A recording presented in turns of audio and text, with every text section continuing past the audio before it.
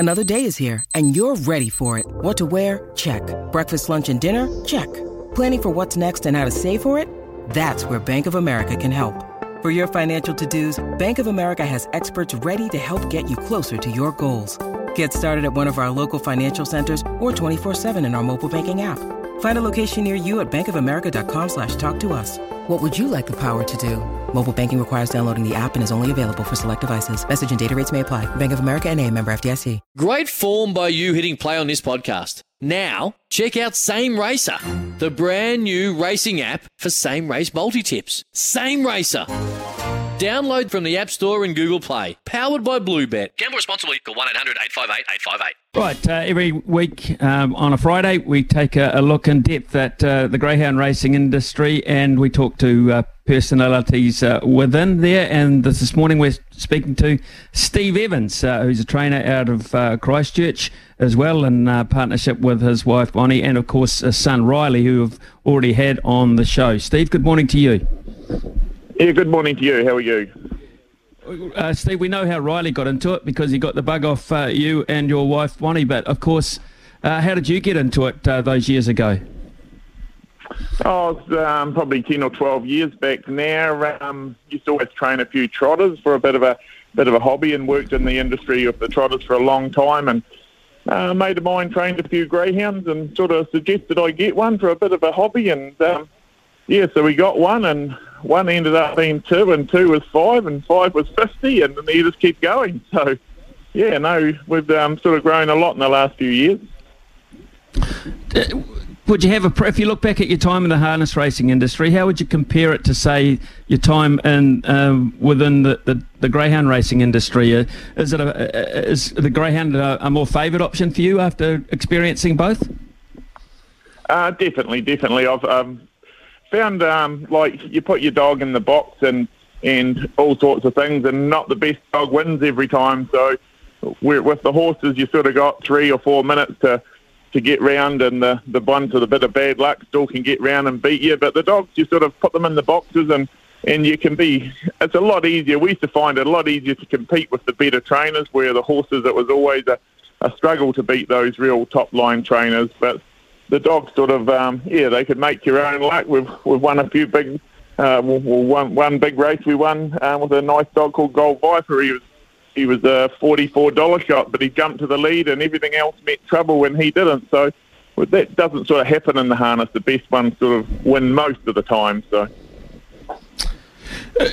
I've often wondered, Steve, you train a greyhound to the minute, you think it's up for a terrific performance, and then you see the barrier draw and your heart sinks, you're in a squeeze box or whatever. How do you feel about barrier draws as such, and your preference to outside, inside, etc.? Oh, it really depends on the dog. You get a dog that likes the rails or it likes wide. It can all depend on the dog and where you draw, but there's probably a lot of luck in greyhound racing. Like if you can jump to the lead, and I like, they always say box speed is gold in races, and it doesn't matter where a good dog draws. If it's got good box speed, it can draw 1 or 5 or 8, and it can still win. So they can win from anywhere, but yeah, it is very relevant to the dog and where it likes to race on the track. So, do dogs naturally like the rail, or do they naturally like space out wide? I mean, can you train that?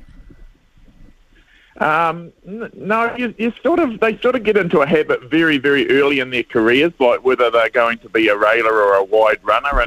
And if you get a dog in its first few starts as a wide runner, they tend to be a bit of a wide runner all their life. So they just get into a habit from very, very early on, and it's hard to make a wide runner go to the rail. It's just what they want to do, and it's where they like to race and find a bit of space.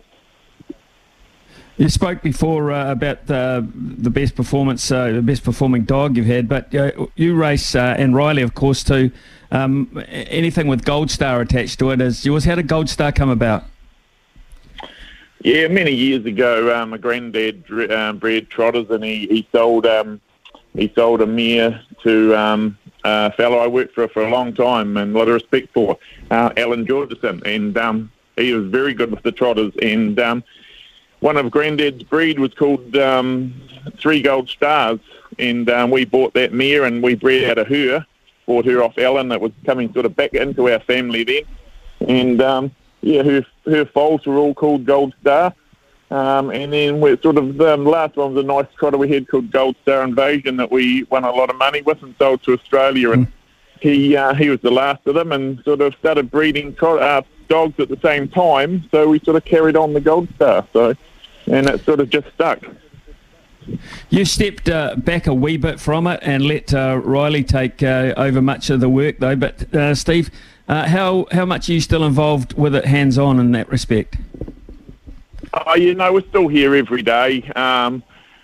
We sort of, Riley, I let Riley take over. I think the good opportunities for a young fella to sort of put his hand up, and he's proven. We've just been away to Australia for 10 days holiday, and the dog's just continued like we're here. So a lot of people say Riley's been gifted and we do the work behind the scenes, but it's not really the case. We sort of took a back step, and he does a fair amount of the work, and we're sort of involved in the day-to-day running. Like they'll head off to the races in another hour or two for racing tonight, and I sort of stay home and I'll make sure the paddocks are mowed and feed the dogs and things like that. So aside of the training side of things, it really is a family operation. We all work in together, and we've got a couple of good staff, and Zancy and Josh that are here every day or most of the time, and we've got a good unit going here.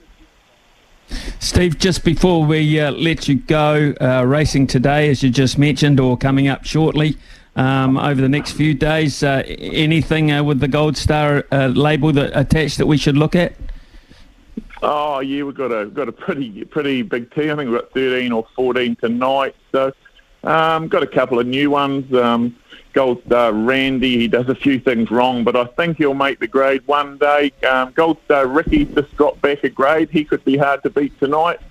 And Gold Star Tommy, he's drawn good tonight in the 8. He's probably a big chance of going close tonight.